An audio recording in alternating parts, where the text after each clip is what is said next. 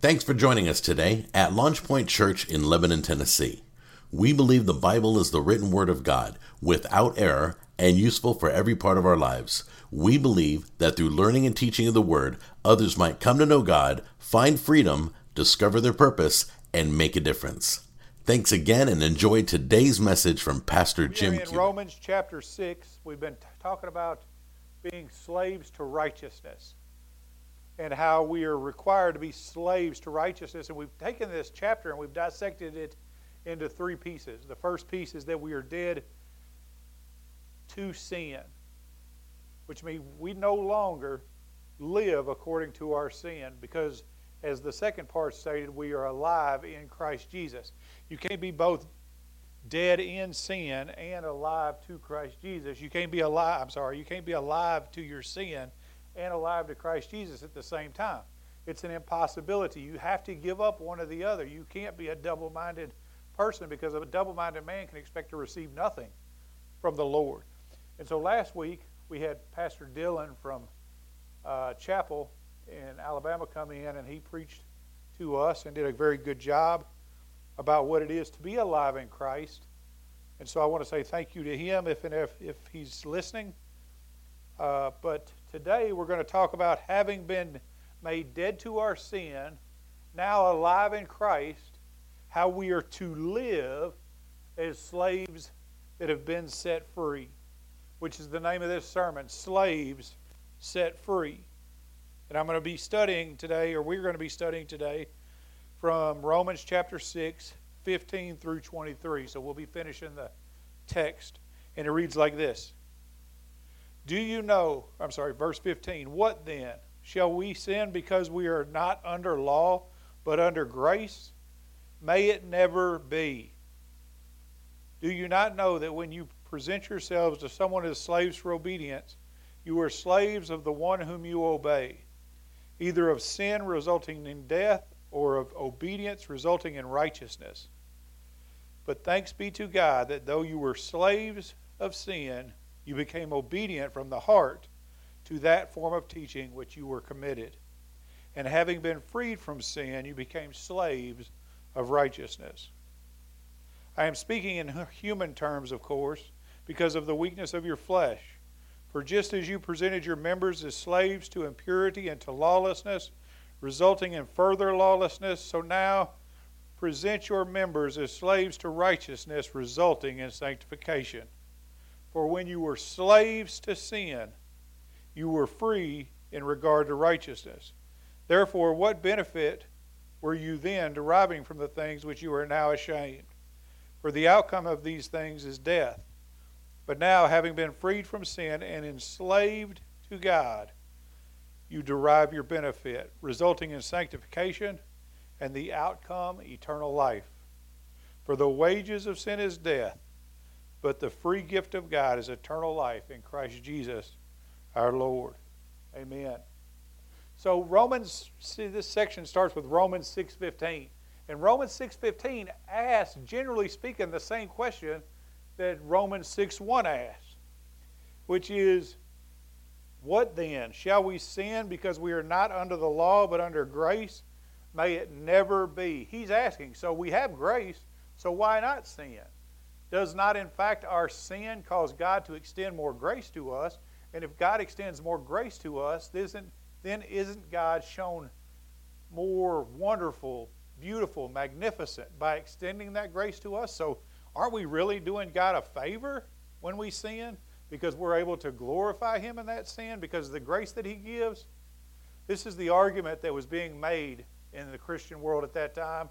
And in fact, it's the argument that I've seen made repeatedly in today's time.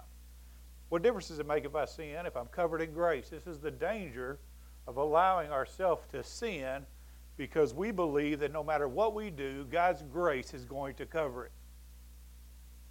And Paul gives a very explicit no to that question. Jesus Christ did not extend grace to us, unmerited favor, so that we could abuse that grace and live like we're going to hell anyway. He has expectation of us. And so we talked about that And we talked about how that expectation is that we be dead to sin, that we be alive in Christ. That in fact, in our dead to sin state, in our alive to Christ state, we should live, as we're going to talk about today, as a slave set free. As I was meditating on this text a couple of weeks ago, I had this thought, this question popped into my mind, and it reads like this, or this statement: no one thinks themselves more free than those bound by the restraints of their sin. No one thinks they're more free than those that are most bound. You talk to a drug addict, and he's going to tell you, I'm as free as I've ever been. I do what I want. You talk to anybody wrapped up in the slavery of their sin, and they're convinced that they were able to do whatever it is they're doing because they want to, because they're free, because they can make the decisions they want to make. But those people have never been more bound than they are when they say that kind of foolishness. We have been called to true freedom in Christ Jesus. There's only one true freedom, and that freedom is in Christ Jesus. Luke 4:18 reads like this: the Spirit of the Lord is upon me, because He anointed me to preach the gospel to the poor. He has sent me to proclaim release to the captives and recovery of sight to the blind, to set those free who are oppressed. Who do you think is oppressing them? They are being oppressed by their own willingness to be oppressed. Let me explain to you what I mean. I have a buddy of mine that had a dog. And this dog, when it was a puppy, it was just as stupid as any puppy. It made a mess in the house. It was undisciplined. It ran off. It did all the stuff. He sent it to training, and he had this dog trained, and this dog would sit on the mat when it was told to sit on the mat. It would use the bathroom outside. You could take it out to the yard, and it would play with the kids. It would never leave his own yard. And in his discipline, he was free. He was able to do whatever it is he wanted to do, because what he wanted to do more than any other thing was to please the master that he had. And so he went out, and he would play with the kids in the yard until one day he was playing in the yard, and something across the street caught his eye. A squirrel, rabbit, something, and he took off across the yard. And they had to chase him down, bring him back home, put him in the house. They thought, well, that was just a fluke. So they let him out later. He did the same thing again. Let him out a third time, did the same thing again. And now, because of that dog, although having been completely undisciplined, moved to obedience, and then discarded that obedience for the sake of his own freedom, as it were, found himself unable to leave his yard or leave his house without a leash around his neck. This dog took a step back and placed itself again in a position of disobedience because it refused to obey the master. It refused to accept that the master had an expectation of him, and in that expectation, there was true freedom. But let me tell you about another dog. There's a different kind of dog. I was watching a YouTube video, and it was a collie dog. And this dog specifically was trained to chase sheep, or really corral sheep. And you saw this dog, and he was very intent on doing what the master told him to do. I don't know if you guys have ever seen a video like this, but the master would sit on a stump, or was sitting on a stump, and he had a whistle, and he would blow. And every time he blew, whether it was a burst, a long burst, a short burst, several quick bursts, the dog knew exactly what the master wanted. And you would watch this dog masterfully run, jump, shift, move side to side, nip at the heels of the sheep, do everything that was necessary to be obedient to the command that he was hearing. And that dog had it going on. He was happy. He was free. He was in his element. He was truly in the glory that God made him for. For what reason? Because he was willing to submit to the master. Because he was willing to submit to the master, he was truly as free as he would ever be. And this is how we should be. This is God's expectation of us. That in our binding to lordship, to the slavery of righteousness, we realize that we don't have a collar around our neck anymore, that we are free, and that we are in our glory when we're obedient to God. Amen? And so this is what I want to talk about today. How we live that life of glory. How we live that life of glory based on what it means to be a slave set free. And I'm going to make, this is a progressional text, which means it's going to have a start, a middle, and an end. And I think it's intentionally so. Paul declares that freedom, the kind of freedom that we're talking about, that finding your glory freedom, is established in obedience first. Verses 16 through 18. Do you not know that when you present yourselves to someone as slaves for obedience, you are slaves of the one whom you obey? Of the one whom you obey. Either of sin resulting in death, or of disobedience, or of obedience resulting in righteousness. But thanks be to God that though you were slaves of sin, you became obedient from the heart to the form of teaching which you were committed. And having been freed from sin, you became slaves to righteousness. Freedom is established, which means finds its genesis, finds its beginning, its foundation in obedience. Paul's saying here in verse 16, you are slaves to whoever owns you. Whatever owns you, you are a slave to. Now, we need to understand that Paul is talking to a Roman crowd. I didn't realize the slave population was this big in Rome until I started studying, but it was suspected that up to 1/3 of the population of Rome was slaves. And up to a half, or maybe better than a half of them, were currently slaves or had previously been slaves that were set free. So the Roman population would have understood exactly what he was talking about. And the Roman population, as we should know, recognized that the true identifier of someone who was a slave was one who was obedient to the master. So our freedom has to be established in obedience. If we're going to be a slave to righteousness, then in order for us to be a slave to anything, we have to be obedient to whatever that thing is. We have to do what that thing tells us to do, what that person tells us to do, what God tells us to do. Amen? We are to be obedient to the master. As with all slave owners, there were those who were benevolent and those who were malevolent. Now, a malevolent slave owner is one of ill will and hatred. This is who we belong to first. We belong to a malevolent, evil-willed, hateful slave owner who intended to do nothing but to destroy us. This isn't a slavery we had to submit to. This is a slavery we were born into. This isn't one we were just born into, but one that we naturally fell into. Romans 5:12 says, therefore, just as through one man sin entered the world, and death through sin, and so death spread to all men generationally because all sinned. All men are sinful.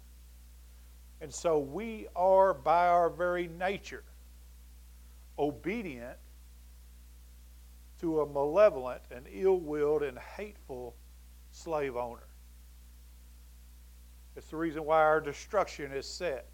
The Bible tells us in Romans chapter 3 over and over and over again, none of us is righteous. All have sinned and fallen short of the glory of God. Because the enemy has placed us in a position from before our very birth, through the basic and first sin of Adam and Eve, to be people doomed to hell. But we don't serve that God if we've given our life to the Lord. We're not slaves of a malevolent God. We're the slaves of a benevolent God, which is a kind and a good God.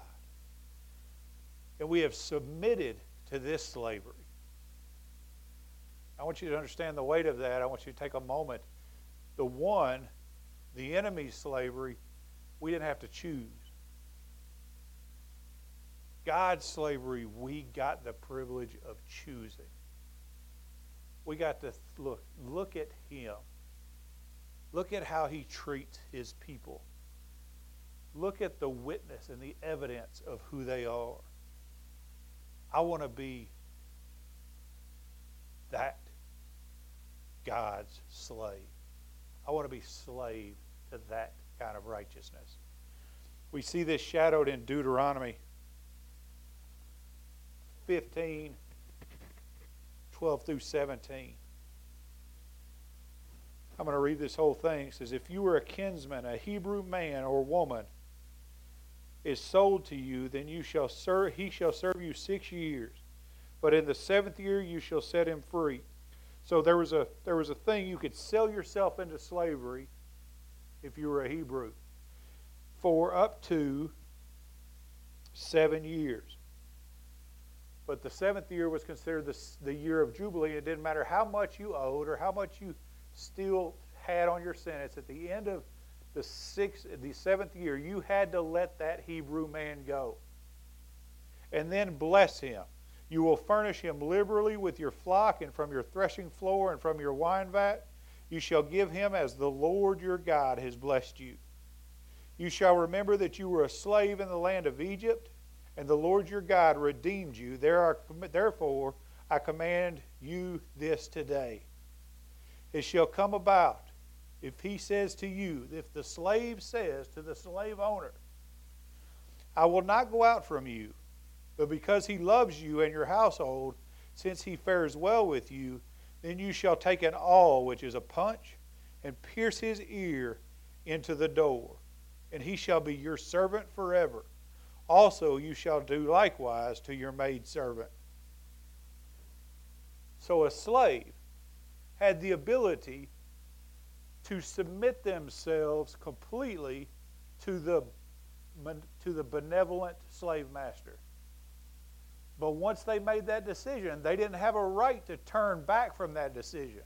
At the end of 6 years, they could say, okay, I'm done. Or at the end of 7 years, okay, I'm done, I'm leaving. I'm taking all this blessing that you're going to give me and I'm walking out. But if you recognize the slave owner to be kind and loving and gracious, and you determined to commit your life to him, then not only were you continually blessed, but you were continually part of his family. And were expected to walk in obedience according to being a member of his family. This is a shadow of the kingdom of God, of what we do with Christ Jesus. We submit our lives. We go up to the door, as it were, and let him punch us, which is to seal us in ownership that we belong to him, saying that even if we have the opportunity to in the future, we're going to stay faithful to who he is. We're going to stay faithful to his family. This is the slavery that we've been committed to. This is the slavery that we set our hearts and our minds to. Whew, man, that's good. It's good because God gave us the choice to do it.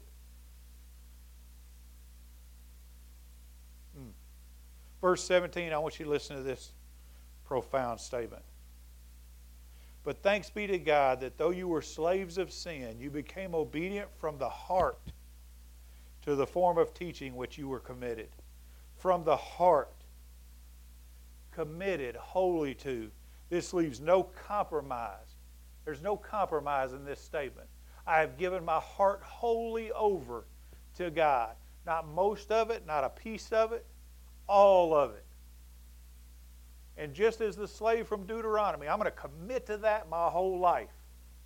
There's no room for reasoning. Well, if the enemy, or if I just do it just this one time, God's going to forgive me. Or if I do it a second time, God's going to forgive me. What did he say in verse 1 and verse 15? You can't use grace. Jesus gave it to you not to be abused, but to cover you. There's no There is only focus aimed at what you have heard. Obedient from my heart. I am obedient without compromise. I am obedient without reasoning to that form of teaching which you were committed. And having been freed from sin, you became slaves to righteousness. I guess the question is, what is the form of teaching to which we've been committed? The form of teaching to which we've been committed is found, the truth of what that is found in verse 18. And having been freed from sin, you became slaves of righteousness. What form of teaching did we hear that redeemed us and made us slaves to righteousness? It's the gospel. It's that Jesus Christ loved you enough to come here, die, live, die, rose again, sits at the right hand of the Father so that you might be so that you might be enslaved, even though you were disobedient and deserving of hell. But we have to hold firm without compromise, without trying to reason our way out of the form of teaching we've been given. That's how we're freed from sin. And because we are slaves to righteousness, and obedience is the only declaration of true slavery, then we have to be slaves to that which we knew. That's why freedom begins in obedience. Because freedom begins as we recognize the form of teaching that we've been given, which is the gospel message, and submit ourselves as slaves to righteousness. I'm preaching good in here today. But this obedience to freedom isn't the beginning of our freedom, or is just the beginning of our freedom. Freedom is continued in sanctification. We didn't get saved and be all right, now I can do whatever I want. Because that's not how the Bible tells us it's supposed to happen. In verse 19 through 22a, it reads like this: I am speaking in human terms because of the weakness of your flesh. I'm glad he did. Paul all seeing the third heaven and all that. Ain't no telling what he could be speaking about. But he decided to talk to us like we're all cubic. For just as you presented your members as slaves to impurity and to lawlessness, resulting in further lawlessness, so now present your members as slaves to righteousness, resulting in sanctification. And when you were slaves of sin, you were free in regard to righteousness. Therefore, what benefit were you then deriving from the things of which you are now ashamed? For the outcome of those things is death. But now, having been freed from sin and enslaved to God, you derive your benefit, resulting in sanctification. Man, there's a lot of stuff going on right there. Having been born into sin, now reborn into righteousness, we have to live like it. Which is where we all get it jacked up. Man, this altar call is easy. But to live in that righteousness is so much more difficult. Paul states that sinfulness is a slowly degrading state. It says here, for just as you presented your members as slaves to impurity and to lawlessness, which is sinfulness, resulting in further lawlessness and sinfulness. And so unrighteousness breeds more unrighteousness. And usually a higher degree of unrighteousness.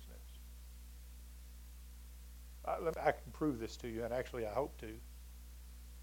I'm going to read quite a chunk of Romans chapter 1 because it's so important. Verse 21, even though they knew God, they did not honor him as God or give thanks. But they became futile in their speculation, and their foolish heart was darkened. Professing to be wise, they became fools, and exchanged the glory of the incorruptible God for an image in the form of corruptible man, and of birds, and of four-footed animals, and crawling creatures. Therefore, God gave them over in the lust of their heart to impurity. I want you to underline that or write that down. So that their bodies were dishonored among them. They were exchanging the truth of God for a lie, and worshiped and served the creature rather than the Creator, who is blessed forever. Amen. For this reason, God gave them over to degrading passions. I want you to underline or write that down. For their women exchanged the natural function for that which is unnatural. And in the same way, also the men abandoned the natural function of the woman and burned in their desire towards one another. Men with men committing indecent acts and perceiving in their own persons the due penalty of their error. And just as they did not see fit to acknowledge God any longer, God gave them over to a depraved mind. I want you to underline that. To do those things which are not proper, being filled with unrighteousness, wickedness, greed, evil, full of envy, murder, deceit, strife, malice. They're gossipers. And it goes on and on and on. And although they knew the ordinance of God, that those who practice such things are worthy of death, they not only do the same, but also give hearty approval to those who practice them. Why do I read that? I read that because Paul says in Romans 6 that lawlessness results in further lawlessness. The nature of the sin that you commit today will be worse tomorrow. It says they were given over to impurity. If you look this word up, it means to reckless and wasteful living. To desire more than what God wants for them. Which is bad enough. But they continued. And God released them into even a greater sin. Which is degrading passions. Which is to live shamefully and behave in a revolting, vile fashion. But that wasn't enough for them. And so God released them to the depraved mind, which means to live completely without principle, unable to reason between good and evil. Did you catch that slow degradation? I just want what I want. To I'm going to do whatever necessary to get what I want. To now I don't even understand why what I want is bad. And that's when we get to this point, when we can't understand or discern the difference between good and evil, we've been released to a depraved mind. Because we don't know what good is. We don't know who God is. I'm convinced that the people that have gotten to this place have become so darkened in their understanding that short of a miracle of God, which is very possible, but still short of a miracle of God, they will never come back to the Lord. And that's the condition of the world today. We live in a society that applauds what we would have called vile less than a generation ago. That celebrates the sinful nature of itself. That glories in its shame, whose king is its belly, or its God is its belly. This is all the things that would happen in the end times that people won't even recognize. I'm not going to get into political stuff. But the fact of the matter is, you take a 3 to 5 year old kid who accidentally picks up a Barbie doll and his parent says, "Oh, that must be a girl," and starts letting that kid take hormone replacement therapy, but at the same time won't let that kid drive a car, drink a beer, or smoke a cigarette. We're jacked up. This is the slow degradation that he's talking about when he says lawlessness leads to further lawlessness. I don't want to spend a lot of time talking about that. Didn't want to spend that much time. But I wanted to say it for one reason. Because righteousness increases righteousness. The more you pursue something, the more you recognize it to be true. The more I read my Bible, the more I want to read my Bible. The more I pray, the more I want to pray. The less I intentionally avoid and neglect sin, the more I want to intentionally neglect sin. The more I stand in the presence of God, the more I want to stand in the presence of God. Until ultimately we grow more and more and more sanctified. Sanctified. Sanctification is a big word. Let me tell you what it means. Set aside for a specific use. Continue as useful in that specific use's assignment. My wife got me this blow pop. I said, bring a blow pop to church. I want to do an illustration. I'm going to illustrate sanctification to y'all. This is a blow pop. This is my blow pop. Actually, it's anybody's blow pop at this point because I just opened it. If I could ask Trent if you want this blow pop, he wanted this blow pop, he'd be okay with it. But if I took this blow pop and went,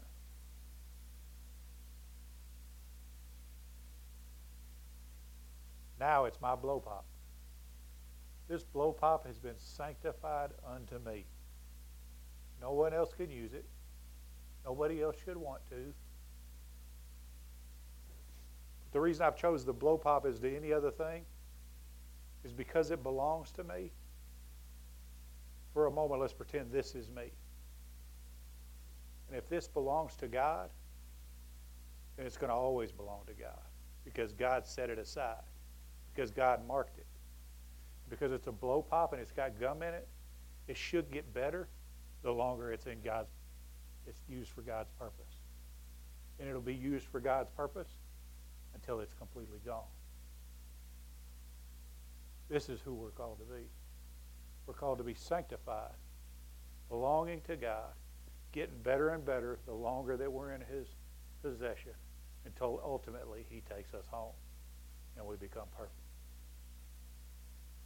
That's the simple term of sanctification, and that's what Paul calls us to in Romans chapter 6. Until we are gone. We don't have a right to go backwards. Verse 21 says, therefore, what benefit were you then deriving from the things which you are now ashamed? For the outcomes of these things is death. Don't go back to what you were. Remember the story I told you about the dog at the beginning? That was disciplined, that was committed, that did everything that he was supposed to be doing until something caught his eye and he ran off. He went backwards and put a leash around his own neck again. Lost his freedom because he was disobedient, because he didn't maintain his sanctification, because he didn't continue to belong to and be obedient to the master that he has. This is what we're called to be. This is what we're called to do. I don't know how else to say it or how often or how many times I need to say it. We have to be slaves to righteousness. In a society that says, I'm not a slave to anything. You're a slave to God or you're going straight to hell. You're a slave to something. You're a slave to righteousness or a slave to unrighteousness. Let this be the time that you determine to be a slave to God, a slave to righteousness. Take off your old self. Put on your new self. And chase after the things of God. Amen? So everything has its beginning, is established in obedience. Freedom continues in sanctification. But ultimately, freedom is finished in hope. Praise God. Chapter 6. Verse 22b, and the outcome, eternal life. For the wages of sin is death, but the free gift of God is eternal life in Christ Jesus our Lord. Our outcome is eternal life. Our Christian life has a beginning that starts in obedience, continues in sanctification, but is finished in our hope, our eternal life. I love this verse, this last verse, this 23. For the wages of sin is death. People I like it because we use the first half of it. We're very comfortable with the first half of it. People always say, for the wages of sin is death. That's not the most important part. The most important part is, but the free gift of God is eternal life in Christ Jesus. Could I argue that's not the most important part either? The most important part is our Lord. You want to find out what this verse means? Read it backwards. Our Lord is the reason our wage is paid and we have a free gift. But we have to be obedient as slaves, call him Lord, which means to do as he says to do, when he says to do, how he says to do, both according to his Spirit and his Word, if you ever hope to find that hope. This is the truth of our sanctification. This is the truth of our slave to righteousness, is that we are founded in the gospel. We are continued in our sanctification. And we find our hope and our end in freedom. So if you're watching today, I have just a couple questions. Are you free? Are you truly free? Have you determined Jesus Christ to be the Lord of your life? Because if he's not the Lord of your life, then this first part of the verse that we find so much comfort in can't be true. He hasn't paid the wage of your sin. He isn't a free gift to you. But praise God, according to John 3:16, God sent his only begotten Son so that he could be. That whosoever believes in him should not perish but have everlasting life. So as pointed as I can tell you, I tell you this. We've all been sinners. But Jesus Christ was sent so we didn't have to stay that way. And if we've made that declaration that Jesus Christ is Lord and God raised him from the dead, we shall be saved. But if we haven't continued in that sanctification process, we don't have that promise either. Move forward in your salvation and in your sanctification so that you might find your hope. If that's you, I want to pray for you. Father God, in Jesus' name, we love you. God, we thank you that you love us. We've read the truthfulness of your word. We've dissected it. We've heard it, caught it in our spirit.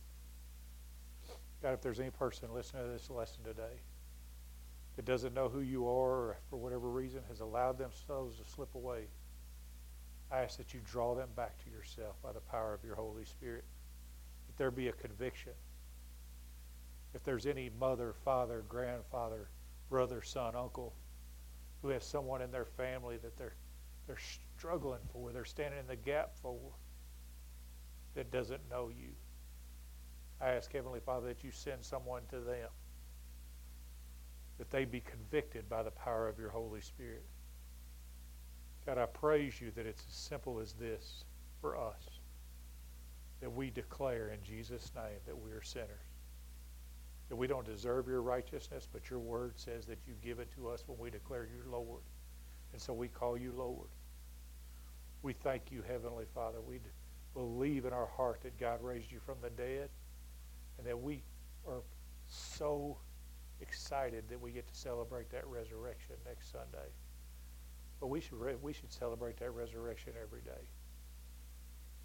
And so, God, for those people that don't know what to pray, God, I repent of my sin. I turn away from that sin and turn towards Jesus, thanking you, Heavenly Father, because you are mighty to save. I just ask that by the power of your Holy Spirit, you keep me and strengthen me. And if I fall tomorrow, God, let it know that it be not on purpose. And I ask that you pick me up and strengthen me for the next day. God, we praise you because we know you answer that prayer. We worship you because we know you want to. In Jesus' name we pray. Amen.